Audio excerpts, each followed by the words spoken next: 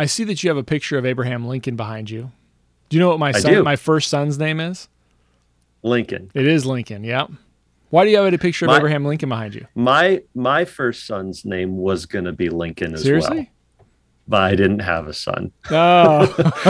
Had I had a son, his name probably would have been Lincoln. Yeah. I'm a big fan of the fortitude that he has put up with. I also have a George Washington right behind me, and off screen we have Ronald Reagan.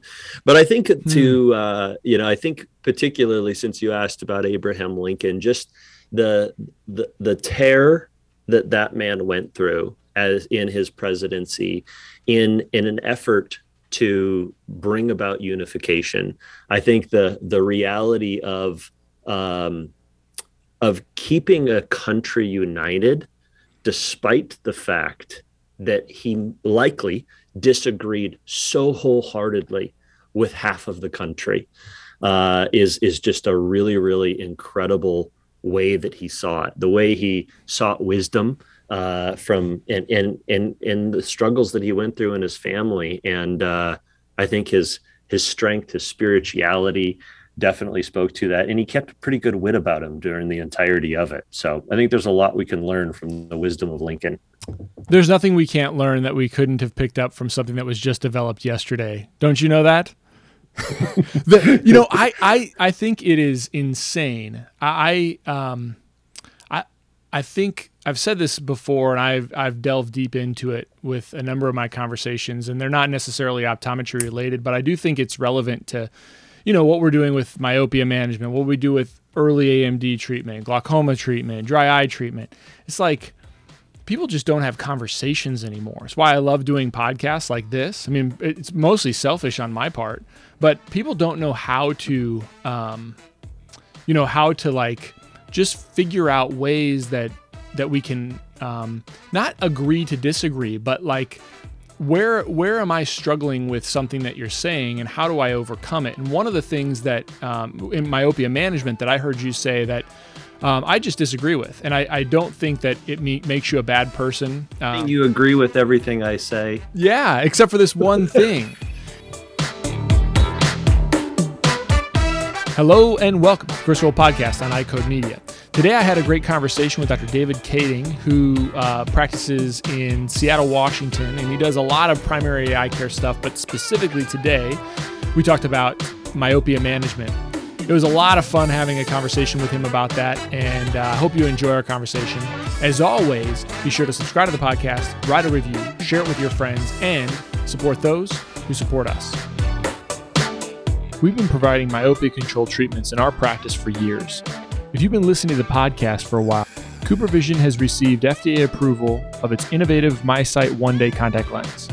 This will be the cornerstone of a comprehensive myopia management approach to be offered by CooperVision. This daily wear, single-use contact lens is the first and only FDA-approved product clinically proven to slow the progression of myopia when initially prescribed for children 8 to 12 years old and when compared to children in the control group wearing a single vision one-day contact lens. Check out the show notes for all the specific prescribing details and to get more information about this lens and how you can begin to offer it in your practice.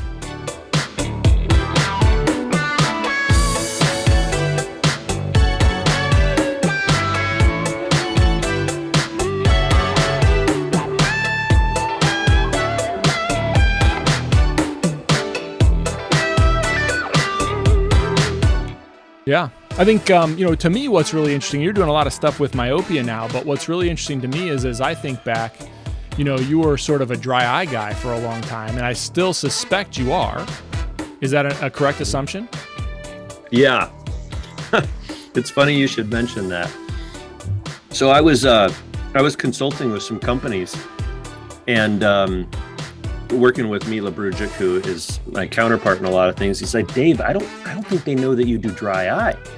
So I had this conversation with this person, and they're like, I thought you were the specialty contact lens person, like the keratoconist, like the big contact lens guy. And so I explained to him, I have a pretty big dry eye practice. That's a big part of who we are and what we do. And then fast forward another couple of years, Mila was doing some scleral lens workshops and, doing some things.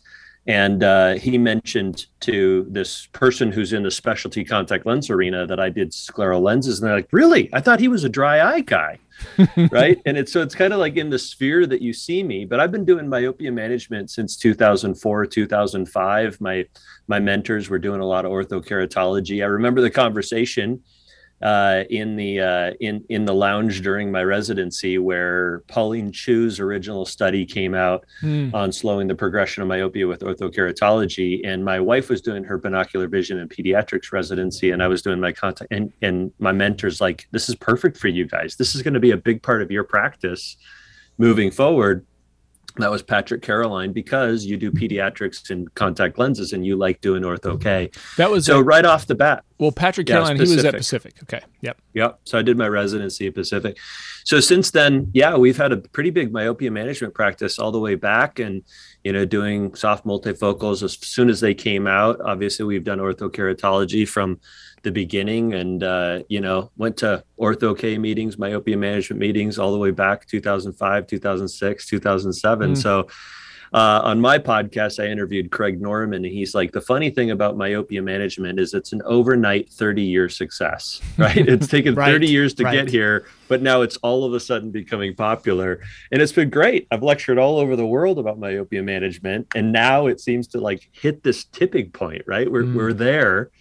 Large part due to CooperVision and their incredible work worldwide. I just met with them on their 6-year data, with the 7th year data being the where they dropped people out of the treatments.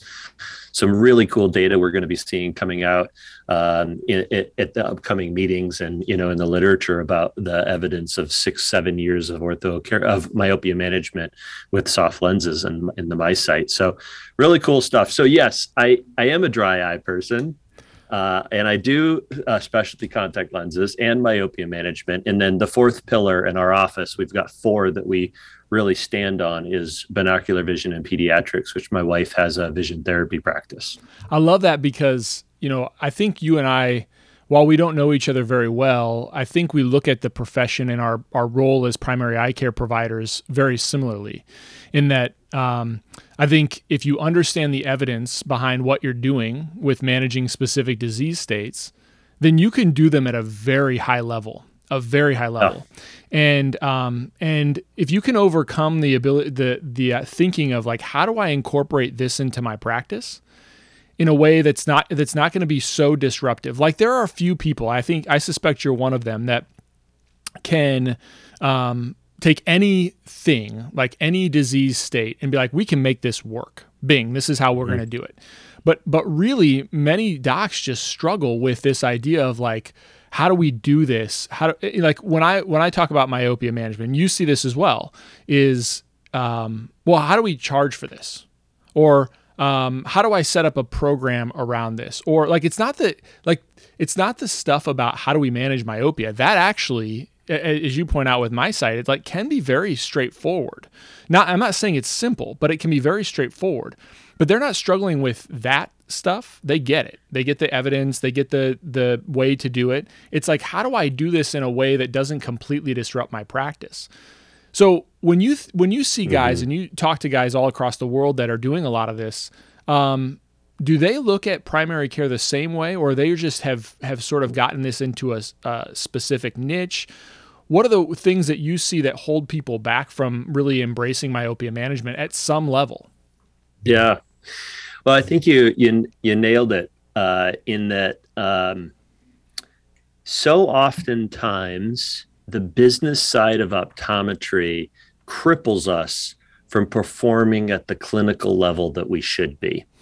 And it's so true that we're not performing to our full potential, not because we don't know better, but because we don't know how to do it or how to implement or bring it in. I think myopia management is certainly one of those avenues.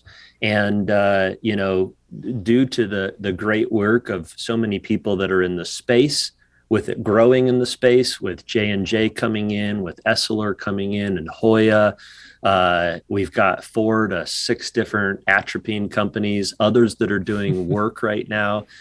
As more and more of that comes in, there's going to be this mainstream perspective of how we utilize it.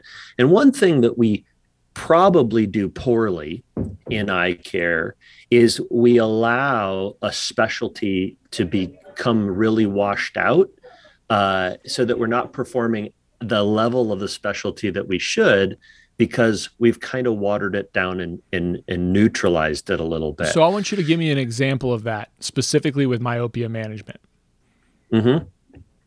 Well, myopia management, I don't think that we're there yet. Okay. So give me an example of that with something else. Actually, I will with myopia management. So I think that there's going to be an aspect of it with the spectacle lenses coming into the space, where it may be that people don't dig into the technical aspects of who may be better with spectacles versus soft multifocals versus atropine. And they may just say, well, I don't like to fit those contact lenses. I'm going to just water it down and put everybody into the one treatment and just see how it works. I don't have to worry about professional fees. I don't have to worry about any of my additional time. It's just a normal prescription I'm going to write. Here you go. Yeah. Yep. And although those products are likely to become more expensive and so forth, their cost will come down. And I think both you and I agree that the more patients have access to things, the better it is. We need to support ourselves as a profession on the financial side. But I think that we may water things down a little bit as our access to things becomes a little bit better. And just because it's more available doesn't mean that we shouldn't still be good at knowing the differentiation. We could probably say the same thing with glaucoma medications over the years, how there is a difference between the medications, and there are certain ones that perform a little bit better. But I don't think we're having some of those same discussions around this one works better for this patient and this one may work a little bit better for this. I think we will see that at some point with myopia management. And I think the important thing for those of us that are educating people on myopia management is to make sure people understand that there is a differentiation, and there are people that are better with Ortho-K. There are people who are maybe better with soft lenses. There may be people who are better with atropine. And how do we incorporate these into the different aspects of our practice in order to maximize the treatment outcome?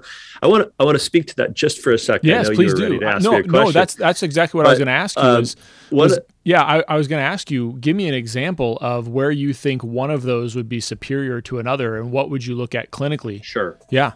Sure. Yeah, well, certainly we start myopia management at 1 or 2 years of age in our practice, and I'm not going to fit that child with an Ortho-K lens, although they do all the time in Asia, but I may start that patient with an atropine in those examples. Just the other day, we had a patient who was in a soft multifocal and came to the practice, and he's losing his lenses all the time at school because his eyes are drying out with the soft lenses. He's 6 years old. He rubs his eye, his lens falls out. Right. And he's having to wear a mask at school all the time. Well, we really should move him into orthokeratology. It's going to be a lot easier for the parent. You know, the school teachers are not putting contact lenses in his eyes. So those are some examples. I think we also look to the studies to tell us a little bit about how effective the treatments are. And talking with Patrick Caroline about this, we were talking about the way that clinical studies are done. So if somebody is in a MiSight study and they're a non-responder, but according to their study, about 10% of people were, if you take those 10% of non-responders out of their data actually shows that it's a better treatment than if you include the non-responders. Right. Well, you and I in clinical practice would never let those non-responders stay in treatment. We would switch things. So it tends to be that in clinical practice, we always do far more effectively in myopia management than the studies indicate. Yeah. So if you see an Ortho-K study or a soft multifocal or an atropine, if you were in clinical practice, you would track that patient. And if something's not going well, you're going to switch them out of that treatment and try something different.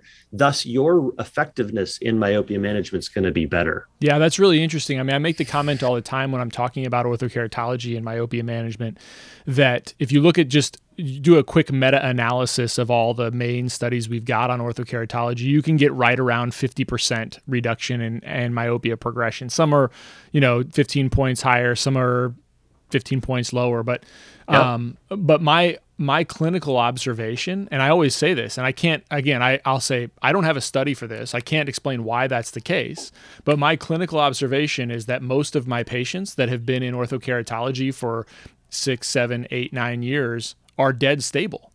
And it's probably the case that that some of what you're talking about comes into play. Yeah. Well, I'll also mention with Ortho-K, we've historically had a perspective of what an orthokeratology lens should fit like, right? And we were all taught that in optometry school. Large blue ring, huge treatment zone, so there's not glare, shadows, and aberrations. And we've now come to discover that quite possibly that's not the most ideal myopia management, the fit that we would have. And we've seen smaller treatment zones. Usually that includes a smaller optic zone of the lens, and there's debate on what a treatment zone looks like. But smaller treatment zones tend to provide a better myopic management effect. And we've got data from the studies that are showing that. And there's also some interesting studies that you may have seen that talk about higher order aberrations are better at slowing the progression of myopia. And why that's important is I was talking to my good friend Randy Kojima, who's kind of the big brother of all topography, and he was talking about visiting China, and their Ortho-K fits sloppy. Are all over the place, so messy. Super sloppy. Yeah. So does that mean it's not working? Well, lo and behold, this particular study showed that higher order aberrations, coma, and spherical aberration, which coma tends to be induced when a lens is decentered, actually may slow the progression of myopia better. Now, in no way am I going to fit an improper looking lens and have it be super bad and have 3 diopters of astigmatism. But maybe that patient who's coming in, who's 20, 25 plus, and their lens that fit is just a little bit temporal more than I want it to be, but the patient's doing fine and they're seeing great. They're happy. Maybe we're slowing the progression of their myopia better than if we had fixed it. Yeah. And so those are some interesting aspects on Ortho-K that just have really rung true with me recently. So I've been really, I heard you talk at the Vision Source Exchange about this, and I've been kind of, everybody that does orthokeratology, when we present cases, we want to present like the best case, and we don't want anybody to challenge why we didn't make this other little modification, right? But like, I'm with you. I mean, there's times, and it's not infrequent, and I think that's part of what you learn in clinical practice that maybe is hard to learn in a university setting or in a residency setting, depending on where you're at, is this idea that, well, how much further do I need to go? How many more times do I see this patient back to try to make perfect when a patient's completely happy and we're doing what we set out to do? And especially when you present that information, it makes me, again, my thought is, well, look, if like you said, patient's happy, no corneal staining, acceptable over-refraction, no, and topography is not perfect. What it makes me think of is that more people ought to communicate those kind of nuances in their case presentations during CE lectures of like saying, like, look, this doesn't have to be perfect. You should aim for perfection, but the reality is you can be completely fine without it and knowing when to stop. I think that's the biggest challenge for a lot of docs to say, okay, when do I go in? This doesn't look perfect. Why isn't it perfect? And then they think perfect is the only thing, and it's the enemy of acceptable and really actually quite good. Yeah. Yeah. I couldn't agree with you more. The only thing I would add is that, do we know what perfect is? Maybe we're thinking perfect is one thing, where when I do orthokeratology for a myopia management, I'm doing it to slow down the progression. And maybe what we used to think is perfect actually isn't, right? And your point in case of, the topography maybe being off. And I think that may be the biggest thing that has improved my success in practice. And I have to work this out of my residents. I have 2 residents in the office, and I have to work out of them perfection, quote unquote, perfection. I have to work that out of them in a true private practice type of setting, a true clinical practice of what is perfect. And Gary Gerber and I kind of agree on this, and we've talked about this with other people in the myopia management space, is oftentimes when we are doing myopia management, the reason why it fails is because we're not meeting the expected visual acuity that the parent had in mind. And I don't do myopia management with an intended purpose of a refractive correction. I do myopia management with the intended purpose of slowing the progression of myopia as much as I can. And when we go into it with that, I think we become more successful. For instance, what's your anticipated visual acuity, Chris, when you use atropine alone on somebody? Just by itself without glasses? Yeah, not good. Yeah. It's going to be whatever their best correct, be, right? Whatever their uncorrected vision is.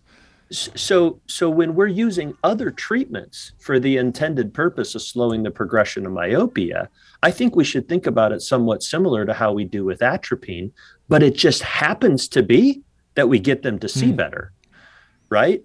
So a small optic zone with orthokeratology, a small treatment zone, isn't going to give as good a visual acuity as a large treatment zone might for somebody.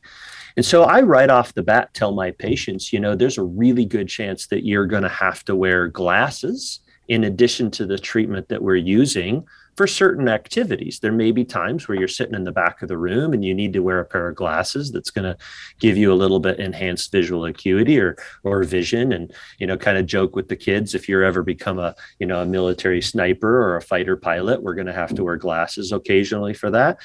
But pointing out to the parent right off the bat, I'm shooting for this top line on the eye chart. That's where I'm at now. And you and I both know a lot of times when myopia management kids come in, they're seeing like 20/60. And then the parents gripe that we're not 20/20 plus. So I kind of tell them with this treatment, we're shooting for 20/30 or 20/40. Interesting. Oftentimes we get 20/25 or 20/20, but if we miss a couple letters of that eye chart and we need to give them a minus a quarter or a half a diopter, a sil, or whatever it is to fine tune that vision, we become really successful.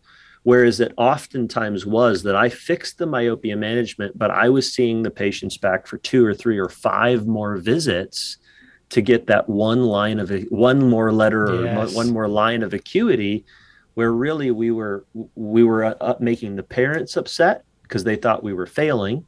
And we also were discouraged that we couldn't fix the myopia management problem. That is potentially the greatest things that I have done for success. Many of the myopia management studies that are out there, they don't have 20/20 as the outcome, right? The SMART study was 20/25, right? So I think that's a really key component. I think that we can all remind ourselves of, including myself, when I'm seeing patients, is what's the outcome we're shooting for? Number one, slow the progression. Yeah, I think so. I think that's another hurdle that mentally you and I need to make sure we're talking about from the podium or even just on shows like this, is that, doctors are, specifically optometrists, are really uncomfortable with not 20/20. Right? We're not comfortable with that. It's sort of beaten into our head in school as if a patient's not 20/20, why aren't they on 20/20? And if we can't explain it, what's going on, right? And so having that understanding and having enough of those under your belt to know that it's okay is, I think, super important. Because again, if I'm looking at it from a standpoint of how do we make more doctors provide more access points to patients for this type of treatment, and one of the biggest things is getting them comfortable with this idea that they might be a shaky 20/25 or 20/30, and that's okay. And when that happens, it's to be expected in many cases, and you can continue on forward as opposed to feeling like, I got to give up and go back to normal glasses. Yeah. To be clear, the vast majority of my patients are 20/20, -1, -2. Absolutely. But for those of us that are listening, we certainly know that there are some that are 20/30. Yeah. And it may be that we can't get them any better because of the higher order aberrations, which, as previously stated, could be a really good thing. We don't know. So I agree with you. We have to be okay with that, and recreating what the expectation is moving into the treatment is really where that starts. And I think that's the reason why historically many people didn't do myopia management when it was just Ortho-K, is they thought, well, that's too hard to do. And something like the SMART study showed that with one set of lenses, you can be about 90% successful on the first try, 96% with one lens change. So that's, Ortho-K is not a really tough thing to do to get started. And I would say that if you've made one lens change or two lens changes and it doesn't work, try something different, right? Yeah. You're going to be successful a lot. And with soft multifocals as well as they're working. But some kids do struggle with the visual acuity with that, right? Because of that add power, their pupil size, they may be 20/25. And as stated, that's okay. Yep. Yeah, they'll get by. Yeah. So I see that you have a picture of Abraham Lincoln behind you. Do you know what my first son's name is? Lincoln. It is Lincoln, yeah. Why do you have a picture of Abraham Lincoln behind you? My first son's name was going to be Lincoln as well. But I didn't have a son. Oh. Had I had a son, his name probably would have been Lincoln. Yeah. I'm a big fan of the fortitude that he has put up with. I also have a George Washington right behind me, and off screen we have Ronald Reagan. But I think I think particularly since you asked about Abraham Lincoln, just the tear that man went through as in his presidency, in an effort to bring about unification. I think the reality of keeping a country united, despite the fact that he likely disagreed so wholeheartedly with half of the country, is just a really, really incredible way that he saw it. The way he sought wisdom from the struggles that he went through in his family, and I think his strength, his spirituality, definitely spoke to that, and he kept a pretty good wit about him during the entirety of it. So I think there's a lot we can learn from the wisdom of Lincoln. There's nothing we can't learn that we couldn't have picked up from something that was just developed yesterday. Don't you know that? I think it is insane. I think I've said this before, and I've delved deep into it with a number of my conversations, and they're not necessarily optometry related, but I do think it's relevant to what we're doing with myopia management, what we do with early AMD treatment, glaucoma treatment, dry eye treatment. It's like people just don't have conversations anymore. It's why I love doing podcasts like this. I mean, it's mostly selfish on my part, but people don't know how to, just figure out ways that we can not agree to disagree, but like, where am I struggling with something that you're saying, and how do I overcome it? And one of the things that in myopia management that I heard you say that I just disagree with, and I don't think that it makes you a bad person. You agree with everything I say? Yeah, except for this one thing. And you made the comment. So when I heard you talk, and it was a great talk, but you brought up the point about how do we figure out ways where people disagree? And I think a microcosm of that is probably myopia management. You hear people talk about, you got to have an axial length, or you're not doing this well, or you got to have this, or you got to do that, or you got to use this program. So the thing that I want to kind of hash out with you, and I would love to change my mind on it, but you made the point that when you have a patient that you're intervening with myopia management on, you said, well, I would start off with multiple treatments at once. Yeah. And my approach is like, well, this is like glaucoma, right? Like, I'm not going to start out with most patients. Now, I could see certain circumstances. We can probably find some common ground, and maybe we've already got it. But I would say with a glaucoma patient, right, a standard early treatment glaucoma patient, I would probably start with one medication and see how they do. And as long as they were stable, I would leave it at that one medication. So tell me about your approach to multiple treatments. And I probably just misunderstood what you said, but maybe not. Yeah, well, I want to make sure I'm understanding your perspective. So if you see a glaucoma patient and you treat them and you see them back, how will you know they have progressed or that treatment isn't working for them? Yeah, I would look at their OCT. I would look at their visual field. I would look at their intraocular pressure. Yeah. And so if somebody progresses in their glaucoma by 3%, 5%, are they going to ever know it? Yeah, probably. But it depends on how old they are, but probably not. with that Okay. small of a reduction. Okay. Yeah. So with myopia management, I think that when we see progression, it goes up by a quarter or a half. We know from the studies that every diopter matters. And so if you go up by a diopter and you get that, then you're increasing your risks. And we can talk about prevalence or incidence. It can kind of get, but you can increase your risk by 60% of getting maculopathy, or the prevalence of maculopathy goes up. So whether it's the incidence or prevalence, and we can talk about that in a moment. Mark Bullimore will definitely. Oh yeah, no, I've talked to Mark about that. Yes. Yeah, it's okay. It's not. Most clinicians don't care about the difference. Right. I mean, so your incidence for your likelihood of having vision loss from your myopia goes up significantly. Yes, for every diopter. Right. And so the way I see it is that if you're 80 years old and you have glaucoma, and we try you on something and we check back in 3 months and we see that it's not doing what it's supposed to do, we can make modifications that will probably, and oftentimes with glaucoma medications, we don't ever stop the disease, but what we do is we keep it from you going blind at 80, we move it out to 150. Right. And you're not gonna live that long to go blind. So with myopia management, what we're doing on a 6 or 7 year old is something that is going to affect them for the rest of their life. And their risk factors of progressive disease are so much higher with a half or a full diopter.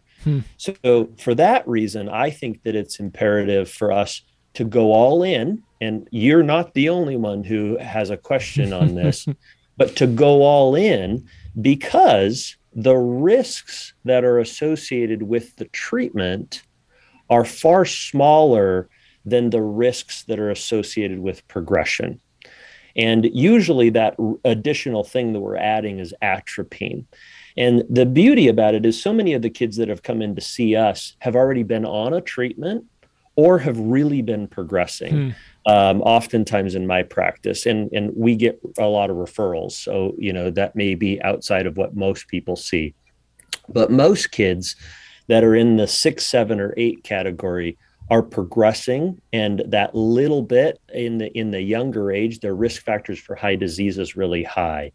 So I would go all in. And once I have stability, and once I've seen that things are stable, I may back off of a treatment if the family wants to. Oftentimes they don't want to, because putting an atropine drop in isn't that much more progressive or aggressive. And maybe they're only doing it every other night in reality.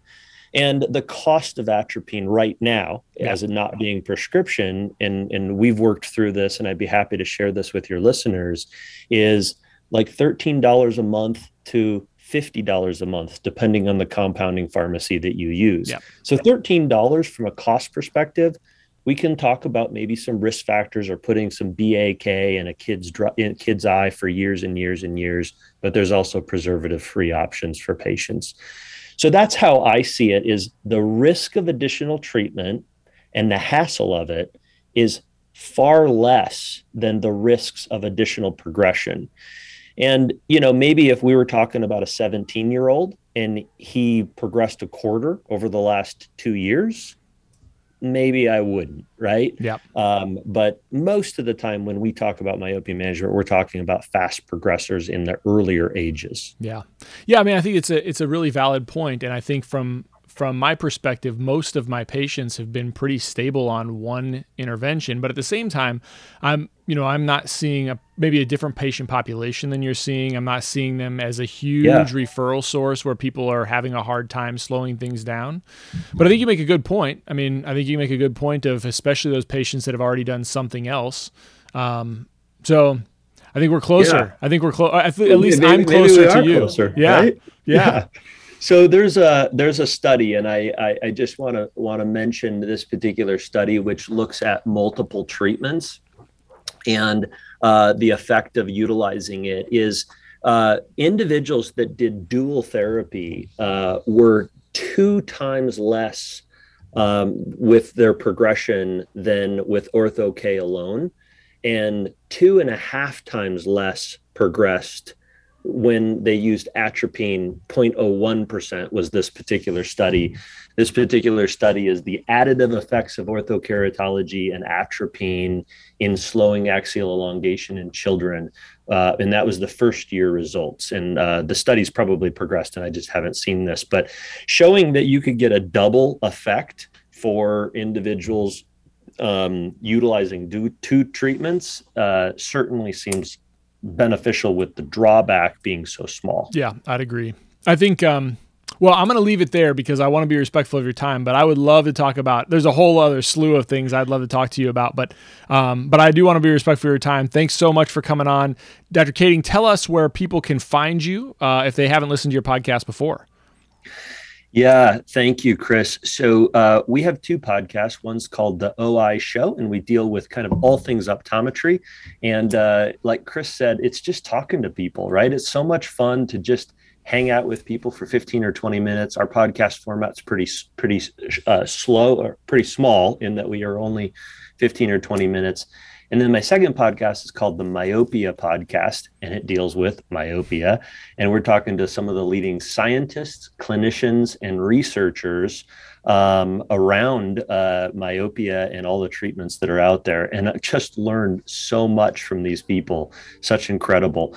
Optometric Insights is my company that I have with Dr. Mila Brujic, and we house all of our educational content on our website and through our social media. So optometricinsights.com will direct you towards all of our stuff. Awesome. So thank you for letting me be a part of your podcast, buddy. Thanks for being on, man. Appreciate it.